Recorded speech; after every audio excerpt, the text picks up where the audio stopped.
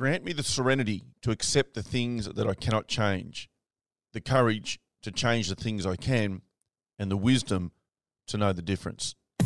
Yeah, the Building Better Humans Project podcast. Welcome. Be motivated and be inspired. Let's go. G'day team, Glenn Azar here. Welcome you back to the Building Better Humans Project podcast. Didn't do an episode Monday because I was in the middle of running Ayala, our first ever girls camp. So we did a bro camp and then we also did Ayala. So the first time for Ayala, the second time for bro camp. 21 young fellas on the bro camp, 24 girls on the Ayala, both aged between 11 and 17. And I like that idea or that quote that I just gave you about having the courage to change the things that you can, because there'll be things in your life that you want to change. And the truth is it does take a lot of courage. I've put up that 180 challenge, which is now over on the 180 webpage, and I'll link it in the show notes for those that want to, I guess, get out of their comfort zone and challenge themselves to create some change. So the idea of that challenge is exercise for 45 minutes every day for 30 days. Doesn't matter at what level, but every day for 30 days.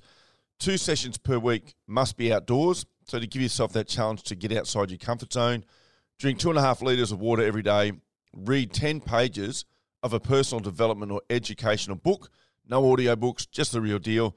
Commit to a diet regime, your choice, so it can be whatever you want for 30 days. It's just about the discipline.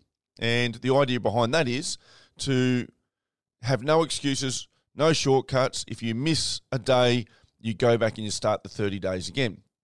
So again, that's about having the courage to change the things that you can. And you obviously can change the things that you do on a day-to-day basis. Doesn't mean it's easy.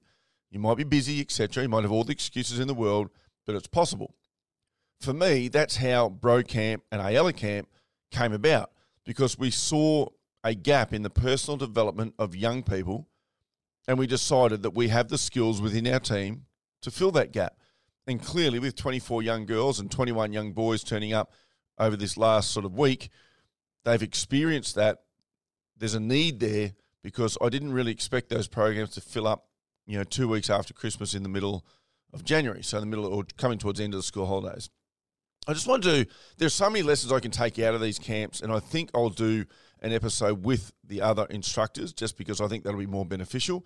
But what I wanted to do is read some feedbacks that came through from young people that were on the camps and one of the parents. So this is for 11-year-old Megan, who her mum wrote, "Megan sounds like she had an awesome experience. She's not stopped talking about it. Dog Squad was her favourite, and she couldn't believe that you ate McDonald's." Yes, I took the kids to McDonald's.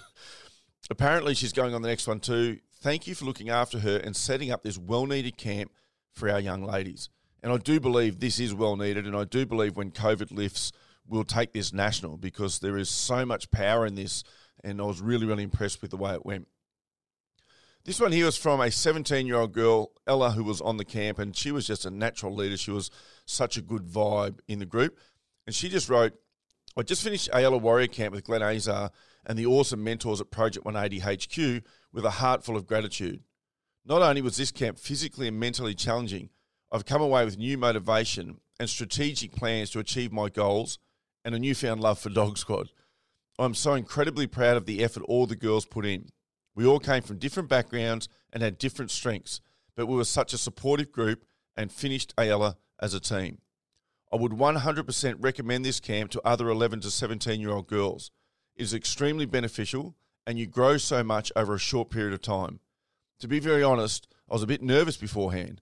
However, once you meet the awesome Project 180 team and your other Ayala warriors, you fit right into the groove of things.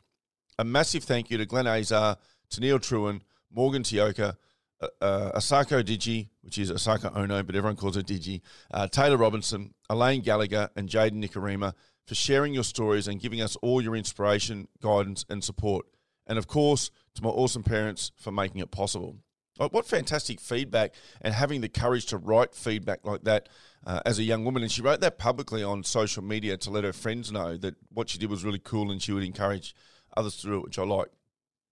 This next one, which is the last one, she's from Bro Camp, from a young man, 15, 16, Angus, and he just wrote, "Project 180 HQ Bro Camp, in my opinion, is an inspiring and motivating camp. It can teach you to develop your traits, build on your strengths, and learn to set goals to guide you through your teenage years. No matter who you are or where you're from, you're accepted, and this plays an integral role in helping boys to feel included. I absolutely loved it and recommend this camp to any boy in the age bracket. Glenn and the staff are very enthusiastic and helpful, and on the recent camp, I really admired their hard work and persistence. He just put a bit about us. To get to know the staff's backgrounds allowed the boys to build a connection with their potential role models. Some examples: Glenn, 17 years in the Army; Jaden, an NRL career; Casa, which is Michael Casablanca, motivated, hardworking trainer, has been in the industry for years. These backgrounds gave us something to relate to and connect with. Thanks again for sharing your life experiences. I'll definitely be back for round 2. So again, it's about having the courage to change the things that you can. We saw a hole, I wouldn't say in the market, because I don't think it's a market per se, but there's a lot of people in personal development. Not a lot of people working at this level with young people and using this amount of experience and bringing it together in order to offer the same tools that I would offer to adults. It actually got me thinking, why don't we run one of these for adults? So keep your eyes or your ears out for that, because most likely that will happen sooner rather than later. We've now run 3 of these camps, and they've all been absolutely phenomenally well received.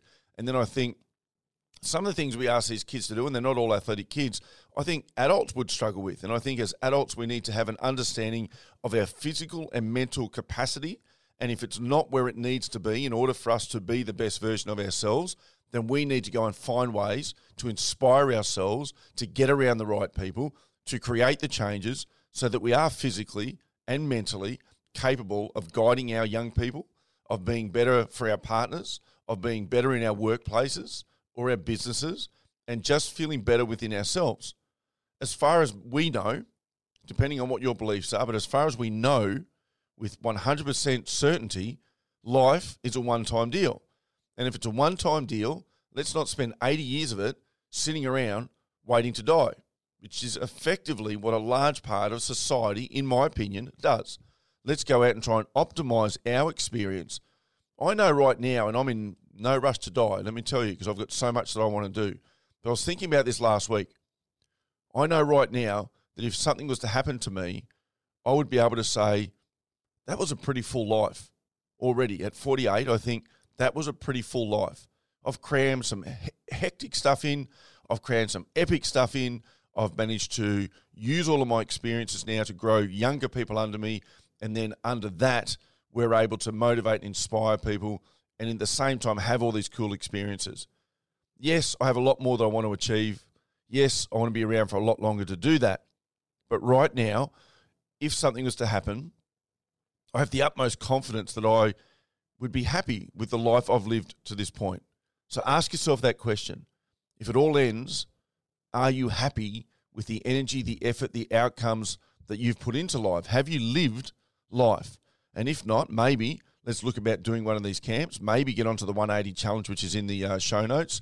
Maybe start to make some changes and have the courage to actually do that. That's it, team. I'll chat to you guys again on Friday.